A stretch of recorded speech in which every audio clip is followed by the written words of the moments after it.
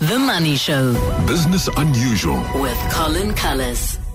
Jeffrey Archer wrote a fabulous book about the rivalry between Rupert Murdoch and the guy, what was his name? He went for a long walk with a short boat.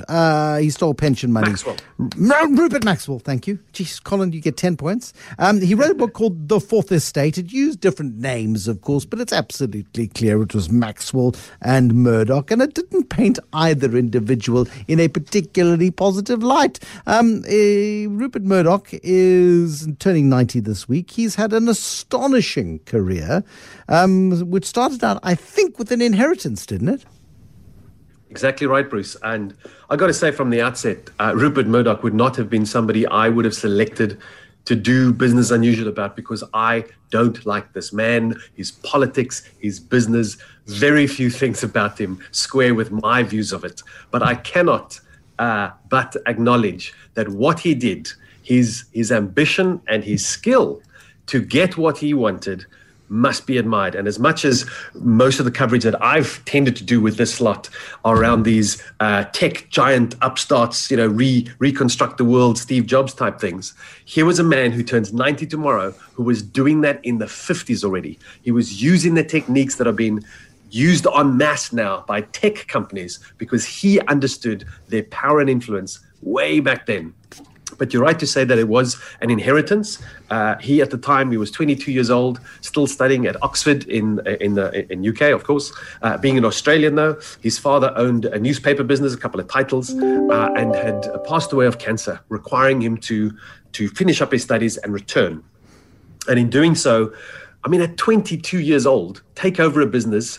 It had debts, taxes, etc., and then to decide what to do. Now, for most people, I imagine, and at the time, Rupert Murdoch was a socialist. His views about the world certainly would have favored one that we look after people, the group is more important than the individual. And so he could have moved back to Adelaide, worked on the newspaper called The Herald, and made a life for himself and his family, delivering good news to the people of that city, seeing his paper grow. That's how many people probably would have been quite happy to do that. But within 3 years of him taking over their newspaper, he had already decided two things. One, the growth would come from acquisitions. And two, the growth would come from understanding people's consumption habits, using soft news rather than hard news. And I use soft news euphemistically here for what these days we simply call clickbait. He built the modern tabloid and very rapidly took over the sort of talking points of Australia with newspapers that were very popular and available everywhere. But the amazing ambition at the time, and this really does sort of rival the notions of somebody saying, I'm going to build a social media network that will have 2 billion users and encompass the entire globe. Because in 1964, he founded a daily national newspaper for Australia. It was in Canberra. It principally distributed to Sydney. But he got a print edition available in most of Australia's cities every day. Australia is a continent, and in the 60s had only 11 million people. The audacity and, quite honest, foolhardiness of trying to do that is astounding. Yet he did it, and the newspaper is still being published daily to this day. And that, I think, sort of sets up this sort of, I don't know if it's just a willingness, a belief, or an actual skill. And I think there is real ability with this man for understanding how we work. Probably helped by the fact that at Oxford, he studied philosophy, economics, and politics. 3 things he used to a great degree for the rest of his career. And if there are sort of 3 chapters, and really I'm giving you the briefest overview of this man's life, and the 800 companies at one point that he owned and the billions that they were worth. I would almost point, in fact, online, I will point you to a documentary that was done by Bloomberg, which charts all the various elements beautifully. But for something a little easier to consume, certainly, and I don't know if you've had the chance to watch it, but I'm sure you'll enjoy it if you did, was the HBO series called Succession. I haven't yet, but thank you for the reminder. And I will keep an eye out for it. What is the Succession story about? Well, effectively, it's an HBO sort of wonderfully written, fast-paced drama centered around a family with a patriarch, 3 adult children, all competing for both their father's affections and to be the heir apparent to his massive media enterprise. After watching the first episode, even if you knew just a little bit about the Murdochs and news corporations, you would know exactly what they were doing. And it's incredible the degree to which they copied elements for family members, for traits, for business types, etc., to the point where I understand, and of course this is sort of reported rather than actual knowledge, that the Murdochs themselves take an interest in how each season develops, just to see if there might be a thing or two they might use to their own advantage when taking out another family member, or Murdoch himself seeing how best to make that final decision about where this will go. But just to take a step back again and to say the parts that allowed his empire to come together, and again, this is the simplified version, was him taking over Australia, the bit that I've just sort of described now, the move then to the UK, and then finally coming to America, which is where he defined himself as being way too influential for the planet's good. So after having seen that he'd pretty much wrapped up the relatively small, very powerful and very useful economy that is Australia, and if I have to go back to, I think it was only a week or two ago, I was telling you about how Google and Facebook have agreed with the Australian government to effectively pay for news in that country. In no small part, thanks to the influence of the very large and influential news organization Murdoch still runs there.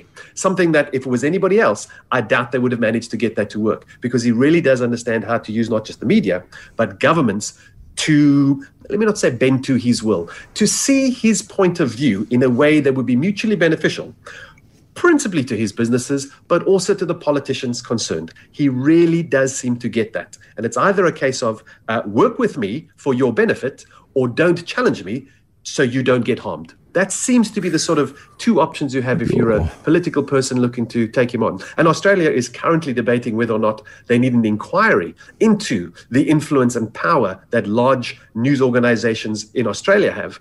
And one of the ones specifically mentioned is the degree to which Murdoch's company can influence politicians. But now that he's got Australia more or less where he wants it, he pops over to the UK and he acquires such organizations as The Sun and The Times of London. Now, the Sun was a regular tabloid, but he understood its potential and its power. He doubled down on what he had done in Australia. So the page 3 models that the Sun had, that was thanks to him.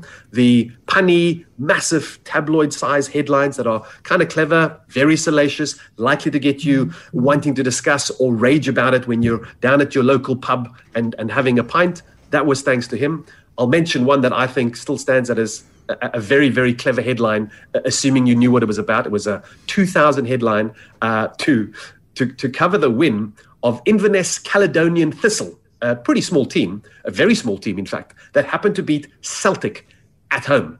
And their headline at the time was, Super Cali, Go Ballistic, Celtic are atrocious. Which I think for anybody at the time, and certainly newspaper students. As abhorrent as the behavior of the tabloids in the United Kingdom has been for so long, they did employ some extraordinarily talented and very clever and very capable people who were able to communicate very often complex stories and ideas in very clever and simple and clear ways. The clarity of communication, whether you like the communication or not of the tabloids, particularly The Sun, is nothing short of extraordinary, and so often brilliant in its understanding of its market.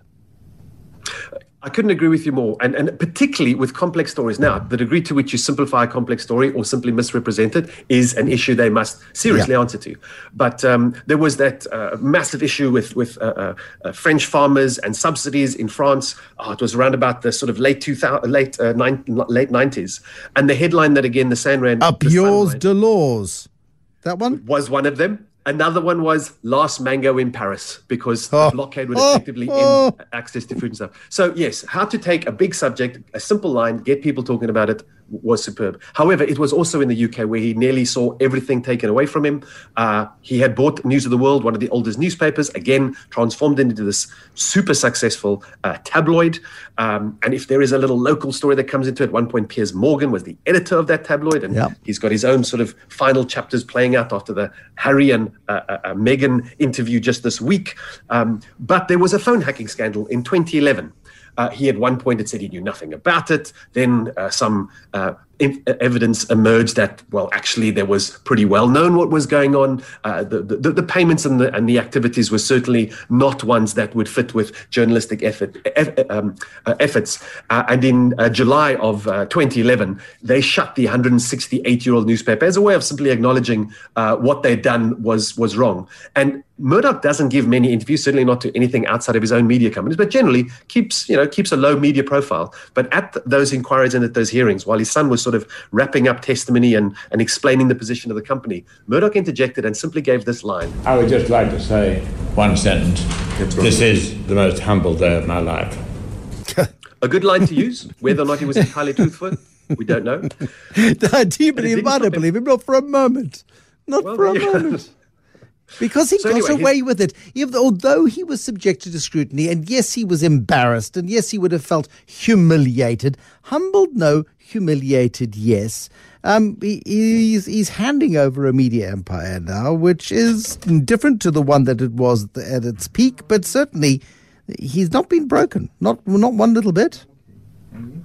If anything, the future is looking bright, because after having moved to the US and taken over big media assets there, from things like the New York Post, which you say, well, that's just another Sun, to things like the Wall Street Journal, which is very different to it. But these big acquisitions, 20th Century Fox, the founding of Fox News and Fox Sports, the sale of 20th Century Fox and some of the Fox assets to Disney for over $70 billion in 2017, and using Fox News, that is, after some overtures and discussions with Donald Trump, to effectively, I think, help that man get elected and change US politics for a very long time to come. And with all of that still happening, he's back in the UK. Another UK channel's about to start, sort of following on a Fox-esque sort of thing that'll be added with his guidance. He has this massive war chest after that sale to see where he's going to go. The one big misstep he has had, and that was how he does new media. So newspapers he gets, TV he gets, but his biggest misstep was paying $580 million in 2005 for the hotshot, amazing MySpace, the go-to place for social media at the time. Not realizing that a Harvard student just the year before had created Facebook. He finally capitulated in 2011 with that one too, selling it for $35 million. Bruce, this man is complex. He is fascinating. I think he's not a nice man if we look at his complicated legacy. But we should learn from what he has done, how he has done it. And please, can we not let somebody else replicate this playbook, because it will not be good for the rest of us. Colin Cullis, Business Unusual this evening. The amazing performance of Rupert Murdoch.